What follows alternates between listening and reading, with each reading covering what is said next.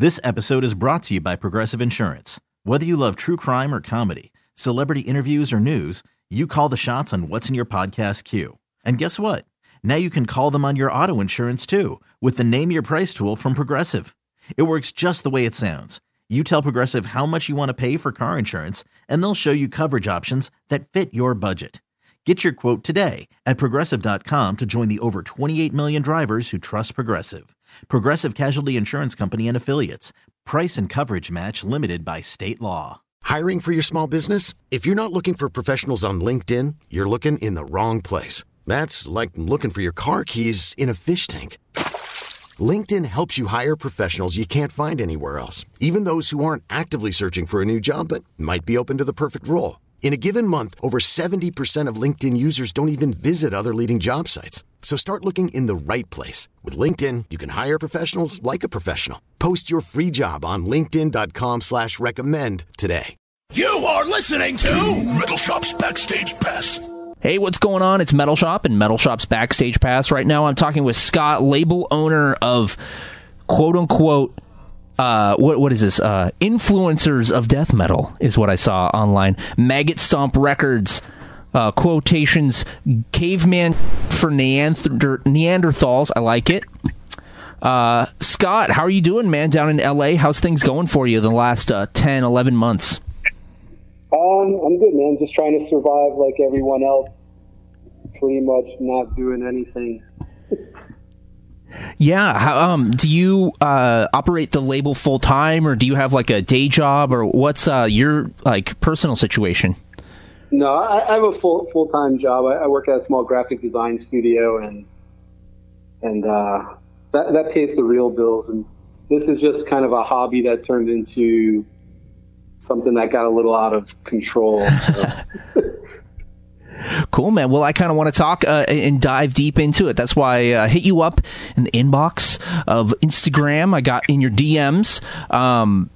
What do you have planned for 2021, man? It seems like 2020, as crazy as of a year it was for the world and everything, and bands and artists, seems like you guys really just kind of like upped your visibility and whatnot. What do you have planned for 2021? I mean, if I keep doing like I did in 2020, nothing was really planned out. Everything just kind of rolled with what either fell in my lap or people wanted to do. I mean, there's a few records that I have planned that are in the works that will hopefully come out this year. Bands like Vomit Forth and Mourned and 200 Saboons are supposed to record LPs this year. Yeah. And probably a couple EPs, and whatever comes up, I'm pretty flexible. It's not like I don't really operate like normal labels, I guess, do, with planned out rollouts or whatever they have for the year, kind of already planned in advance. You just kind of roll with the punches and go with it like that. Okay, nice, man. So it's not like a label. Label will have bands like signed to a contract, and then kind of have to do like the record cycles and whatnot. You kind of just do it as it comes at you. Yeah. I mean, I don't really deal with record cycles and that kind of stuff. That's for people who take things seriously, I guess. I don't know. It just seems like people trying too hard. I just do what I like to do and do it for fun for the most part, and go with it from there. So I'm curious if we could go back a little bit and what's your background in, like were you in a band? Were you a musician? Did you grow up playing in bands, or going to metal, hardcore, punk shows, or what kind of world do you come from, and what inspired you to start a label? I grew up on the East Coast. I grew up in Connecticut and went to a lot of hardcore shows there. Yeah. This was like in the early 90s, I guess. Okay. I went to hardcore shows, death metal shows. I've just been going to shows for a long time, and I got into kind of graphic design just out of a necessity for needing a job. Yeah. And I never really went to school or anything, and just sort of fell into it and ended up doing a lot of work for other like small hardcore record labels and stuff, doing design work. Eventually, I started my own hardcore label in the early 2000s, and that was just kind of for fun. But at the time, I had no money. I was broke, and it was just I'm not a good businessman, put it that way. And just like I didn't really care about business stuff, and I just sort of let that thing fold, and just kept doing what I normally do: go to shows, do record layouts, and eventually I just started this again because I was bored one day, hanging out, talking to my buddy, and we were just like, let's just do a record label or whatever. And I hit up some bands about putting out a tape, and this one band came back to me and said, sure. And it kind of just started with that and just rolled on from there. Nice, man. This was about 2 years ago that happened. Okay, nice, man. So Maggot Stomp originally started, 2018, 2017? 2018. 2018. It turned into actually trying to just be a label type of thing. So if you were active in putting out hardcore releases in the early 2000s, chances are I played some of your recordings on my hardcore and punk radio show. What label did you run? It was a small label called Takeover Records. Oh, yeah. I put out the first Terror 7-inch and some local LA bands like Piece by Piece and Vendetta. I put out a record for this band Over My Dead Body from San Diego. Of course. Just small hardcore stuff. Shout out Dan in Super 7. Yeah, absolutely. Yeah. Mr. Dan Sant working for Mr. Brian Flynn. Dude, that's awesome, man. I can't believe you put out the first Terror 7-inch. That's crazy. Yeah, it was just one of those things. It's like I was friends with all those guys, and they were sort of already signing to Bridge 9, but were going on tour and needed a 7-inch put out. And I had started this label with another buddy of mine, and we put out a 7-inch for our friends in this band Piece by Piece that was in LA. Piece by Piece was Nick Jett, who was the singer. He was a singer but played drums in Terror. And just kind of like, friends of friends, and things just sort of fell in my lap with that as well too. So that's cool, man. That's rad to see that this guy who was putting out these kind of very formative hardcore releases and might not have gotten to the point where it was like a huge label, but putting out the foundation of what would come for these really integral hardcore bands of the 2000s and still going on, and now you're putting out this awesome underground death metal. It's really rad to hear that, dude. I had no idea. Well, thanks. Absolutely. What was the original vision for Maggot Stomp? I know you said Caveman for Neanderthals. Was that kind of the idea? Was to just put out raw underground death metal? I think so. To be honest, it was just there wasn't a label that I saw that was strictly death metal for the most part. Yeah. I mean, there was labels around, small labels I'm talking about, there was labels like Head Split Records that was out up and down in Portland there, where you up in the Northwest. That was doing just tapes for a lot of death metal and extreme metal, but they also did a lot of thrash and a lot of black metal stuff or whatever. And then that's kind of how I looked at it. There's so many labels that were putting out every kind of metal, and it was just, there wasn't a place where just if I knew something was coming out on this label, I was yeah, I need to get that. And just because I know it'll be good. And that's kind of how I just thought how I would do things is I wanted to put out stuff that I listened to, and that was kind of it, which was just straight up death metal, no blackened death metal, no thrashy speed death metal. I just death metal is what I was into, and that's just what I wanted to do. And I didn't see another label that was just doing that type of stuff. I mean, there was Extremely Rotten Productions over in Denmark. They do a lot of just death metal, but nothing really here in the States or anything. I was doing strictly death metal. It's cool when you can find a label that you almost subscribe to their release schedule, like it's some sort of subscription box or something. It's few and far between, in the early 2000s, I used to buy pretty much anything Deathwish put out, or there's sometimes just labels go on runs where you're just super pumped on everything that comes out. It's cool that you kind of have that idea, put out consistency. I think is important. for that. Yeah, I mean, the thing, like, when I was growing up, it was like starting in hardcore and stuff. It was like labels like Revelation Records and Oh yeah, even like Equal Vision Records and early Death Wish stuff. You just knew, like, if they were putting out something, what it was going to kind of sound like and what it was. And then eventually, like, I feel like all those labels kind of, ran to where the money was going, which wasn't hardcore. Yeah. There's no money in that. There's no money in death metal.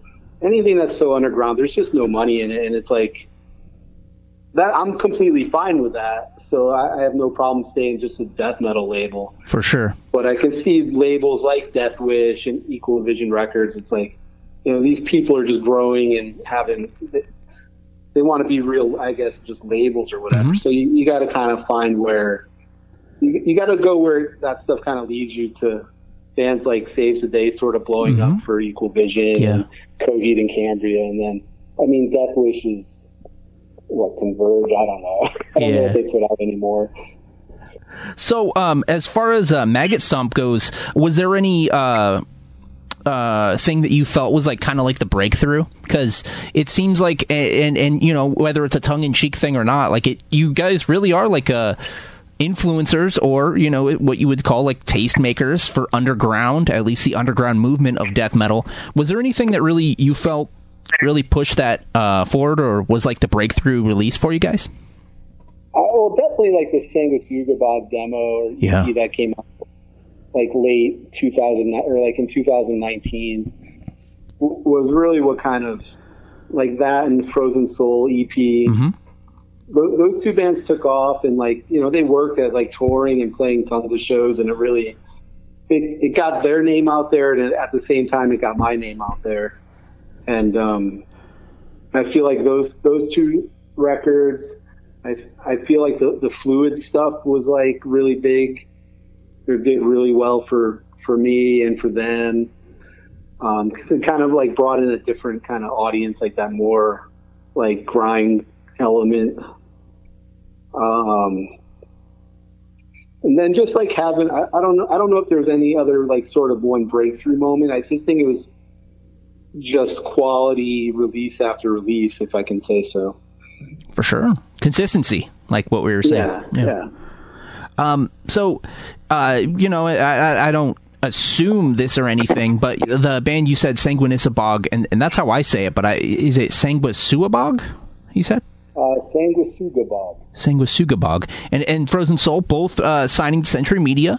And I was curious, is there like a working relationship between Century Media and Maggot Stomp, or were those things just specifically happen to be on their own?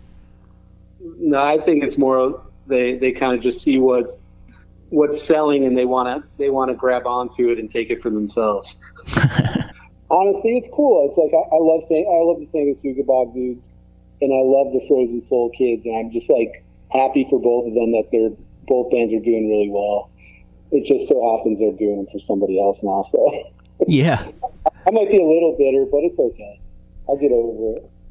I'm a huge fan of pro wrestling, and I work for a company up here called Defy, and we're like an underground, very DIY wrestling company, and it would be insane for me to think that somebody could like make a living, with Defy, but like it's always kind of like bittersweet when someone gets signed to like NXT or WWE, where you're just like stoked for them, but you're also kind of like, Right. I mean, I get it. Like when I know, like after the Sanguisugabog EP came out, they were like getting hit up with offers from labels and stuff, and it's like I can't give them what some of these labels are doing. I mean, like Sanguisugabog's doing videos with Trauma, and I'm like, yep. I can't afford that kind of stuff. So, and at the same time, I think it's amazing. I'm like, I would love to be able to give them the kind of money to go do a video with a company like that, yeah. or just like that kind of money just to go out and do whatever with and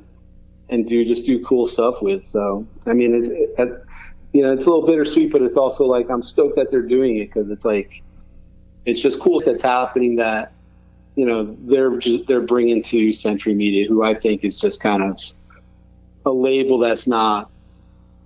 They're not a label that I think of when I think of death metal labels anymore. Okay. Well, I mean, and when we talk about the Century Medias and the Nuclear Blast and the Metal Blades and stuff, those are big labels, but they might not even be, household names for a lot of people that are more into like the Killswitch Engage or the Lamb of Gods, or the people that are on, the tip of like kind of like the mainstream, and I'm talking like big record label like the Epics and the Warner Brothers. Do you think personally there will ever be a time where we're going to see like an actual death metal band on a major label like an Epic or a Warner Brothers? Well, I mean, Century Media is owned by Sony Records, so it's kind of one and the same. It's just like Sony's Sony's so huge, they own so many different companies, and Roadrunner is Warner Brothers, yeah. Yeah, so I know. It's basically, when you sign to Century Media, you're basically signing to Sony. So it's like, it's not that far of a leap, but I don't think Sony's going to get dirty with like a band like Sanguisugabogg. You imagine that? Yeah, it'd be kind of fun, but yeah. Okay, so I'm curious about, we're talking about the Frozen Soul, and we're talking about the Sanguisugabogg. What is it about, like, the current, the underground of the American death metal scene? Like, when did you start to notice there was, like, this wave of, like, raw, like, even up here in Seattle, the Mortiferum, the Cerebral Rot, the Fetid, there's a lot of really rad, underground, old-school-sounding death metal bands. When did you start to notice?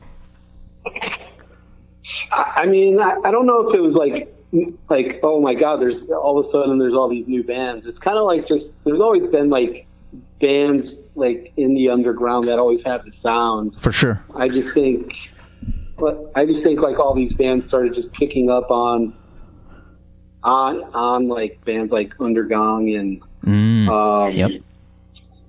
All the bands that have been kind of kicking it for a while, and they're just like, let's just do this because, techie death metal's kind of dumb and boring for the most part.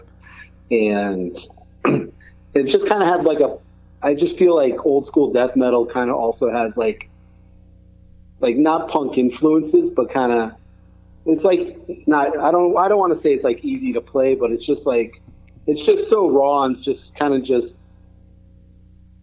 more, not emotional, but it's like, it's just there. It's just like you kind of just do it, and it's kind of whereas you have to kind of, I don't know. I feel like bands that are starting out, if they want to be like a techie death band or whatever, it's kind of, you're just forcing it, or you're just not really. It's not really my thing, and I think it was probably the same for a lot of kids starting bands. It's like, all these being all noodly with my guitar isn't really my thing. So it's like, I just want to play crushing riffs, or I just want to like just hammer some drums and just spit out, gurgle some vocals. And there's like just bands like, like Fetid coming up doing that. Or like, they just like grabbed onto that Autopsy sound, which, you can't go wrong with it. It's fucking amazing. Autopsy rules. Hell yeah, man. So this brings me back to the term, and if you're listening now and you're not familiar with this term, it's something that our homie Ryan the Beard likes to say, caveman death metal. How would you define caveman death metal? I don't want to say just like, I used to say it's like death metal for dummies. It's not, you don't have to be too smart or too cool or too whatever. It's knuckle dragging, to listen to it or play. It's nothing that's like, it's no better than anything. It's like, caveman death metal is just death metal. Mm-hmm. If you want to get down with it, that's awesome. If not, then who cares? It's like not a big deal. It's more of just like an attitude, I'd say, than it is a sound. But it definitely has a sound. It's just, it's more about just like playing death metal for fun. It's just like listening to it for fun. It's not like, oh, I'm making a career out of this. Yeah. It's not like I expect to make like, thousands and thousands of dollars or whatever. It's not, you can call it art, you can call it whatever, but at the end of the day, it's just death metal. The first band that I remember seeing live, and my friend said caveman death metal, was Jungle Rot. and he was like, dude, this is just some caveman. I was like, all right, caveman death metal. I dig it. I would call that stuff jungle death metal. I don't know. Jungle death. I like it. All right, cool, man. I mean, I like Jungle Rot. I think they're awesome, and I think it's funny that they were on Victory Records. Right? Victory. I saw them because I saw them at Mayhem Festival the last year that they did it, and it was like, and on the side stage was Code Orange and Jungle Rot, and they were, and I interviewed Jamie from Code Orange, and he was like, yeah, pretty much the only people we're getting along with are the Jungle Rot dudes. It's pretty funny. So with with so much attention being is people are just like doing streaming these days, and kind of people can really get their music out on their own. I'm wondering about what's the importance, and what role do you see a record label playing in 2021? That's a good question. I don't know. I don't see any really relevance for what I do for anybody, to be honest. I mean, because everybody can put out their own record. Anybody could put up their own stuff on Bandcamp. I mean, other than like having like a strong record of putting out, solid stuff, and like I have like just having a following of people that'll listen to whatever I put out or even recommend is kind of cool. I mean, I think that's really what I can offer somebody. So it's not really that much. It's just kind of, hey, I have a foothold in this kind of thing, and like people really dig it. I dig it. So if that's really the only relevance I see with labels and stuff these days, is being able to help somebody put out their own stuff if they don't have like the capital or the money to do it themselves, or just having a name on something that people will recognize or whatever. I would agree with that. And other than that, I have no clue what I offer anybody. Well, I mean, you kind of you definitely hit the tail or hit the head right there with it's the visibility, man. You guys have put in that work and put out that consistently, heavy so people know to go to you guys, and then a band will get signed to you guys, or a band will put out something on you guys. It's way more visible than maybe if they would have just done it on their own. So I'll give you guys that for sure. Yeah, I mean, basically, I think that's kind of all what any label can really offer, other than lots of money. It's just the exposure of doing it and building a fan base that's just a label fan base. Or I mean, if people are like, oh man, I love Sanguisugabogg, hey man, check this band out, they were on the same label or whatever type of thing. And that's pretty much it, I think. Or just helping with some financial stuff if I can. Nice, man. Well, if anyone's listening right now, I didn't, pre-screen these questions, so everything's kind of coming off the top. So, I will ask you something. Off the top of your head, what is something in underground music you would like to see die, like a trend or something? And then what would you like to see more of? I'd like to see elitism in death metal die. Nice. I mean, there's no need for people to think they're cooler than anyone else's. It's like you're all just kids playing death metal. Yeah. Whether you think your riffs are like ultra technical or ultra like, you spend more time trying to write a single riff than the one kid that's like chugging away at Autopsy style. It's like, it's all death metal. Nobody's cooler than anyone else. So that's what I think I would like to see just gone in the scene, I guess, if you will. And then what was the second part? What would you like to see more of? I don't know. I guess maybe just I would like to see more kids like doing DIY, doing stuff on their own.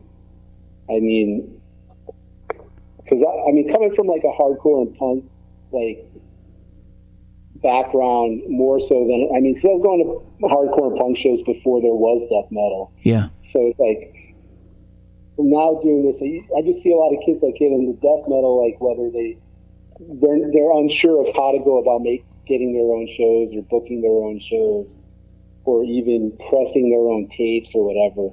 So I guess that's kind of it. Like the more just hands-on attitude of punk and hardcore. It's like, I want to see some of that infiltrate more death metal. I mean, don't get me wrong, there's still plenty of kids out there in death metal that are doing it on their own. But Yeah. I think sometimes like some good bands just sit back and wait for a label to come along and say, we'll put out your stuff, instead of just going out and doing it themselves. Nice, dude. Now, we're talking death metal, so I gotta ask you, I do ask this sometimes to people about the different genres that they work within, and, everyone knows the big four of thrash metal, or at least the big four of American thrash metal: Megadeth, Slayer, Anthrax, Metallica. In your opinion, and this is your own personal big four, what is your big four of death metal? Of all time. Of all time. Mm-hmm. I'd say Obituary, Cannibal Corpse, Morbid Angel, and Autopsy. That was quick, man. I like it, dude. Nice. Those are all American bands, right? You said. Yeah, I mean. Nice. I mean, there's also great European death metal bands like from the early days, like Entombed and Demilich and stuff. But yeah. I mean, I grew up in Connecticut. I grew up there was no internet back then when like death metal bands were first coming out. So I just see bands that came through. I mean, I did see Entombed and Grave early on, and like I love Grave, but for the most part, I was always like huge like New York death metal and like New York hardcore and Suffocation, and seeing bands like Internal Bleeding. Yep. Hell yeah. But seeing Cannibal Corpse with Chris Barnes was amazing. Mm-hmm. Obituary was always like one of my favorite bands. Still are. I mean, all these bands are still like huge. I listen to them constantly. So, but I was always more just like American death metal. Nice, dude. But nothing against the Dismembers of the world. Okay, so my last question for you, man, and again, this is Scott from Maggot Stomp Records. Actually, before we go into the last question, what's the best way to support Maggot Stomp Records bands and stuff? What's the place to find you guys online and buy some of your... I mean, the easiest place to follow us is just Instagram, and that's just Maggot Stomp is our Instagram, thing, and Bandcamp is where you can hear all of our stuff for free or whatever. And if you can't listen to something, let me know and I'll make sure you can. But it's just maggotstomp.bandcamp.com, and everything's up there. All the bands and all the releases are there to listen to for free. So that's the easiest way. Awesome, man. Well, I appreciate it. One last question for you: pick a scar on your body and tell us a story of how you got that scar, Scott. Dude, I'm sorry, I shouldn't be swearing. I don't know. Oh, it's all good. I already did. All right. Well, I have a long scar across my forehead. Okay. I had brain surgery when I was 13. Damn. Or 12, going on 13. So I was like, it was like between my 8th grade and freshman year of high school, and so I had a couple abscesses on my brain, and so I had to have surgery where they took out my forehead and took care of the abscesses and but it left the scar is not traumatic. Like starting your freshman year of high school, with having to wear a hat because half your head was shaved, and you had I still had staples in my head when I went to school. Yeah, but that's kind of like my biggest scar I have, and the story is just like, I don't know. I had a gnarly scar, and I had gnarly surgery, and I had kids dude, what's going on with you? Why are you wearing a hat? Because I went to a small high school, and we had a strict dress, not a dress code, but we couldn't wear hats in school, except I had an exception for some reason, and so I stood out like a sore thumb. It made it easy for kids to pick on me. Damn, dude. Which kind of probably led me to just hanging out by myself and getting into punk and listening to hardcore records by myself in my bedroom growing up through school. So you wouldn't be who you are today without that gnarly scar. There you go. All comes probably back. Not. Scott, man, thank you so much for taking the time to do this. Well, thank you, man. I appreciate it. This has been Metal Shop's Backstage Pass.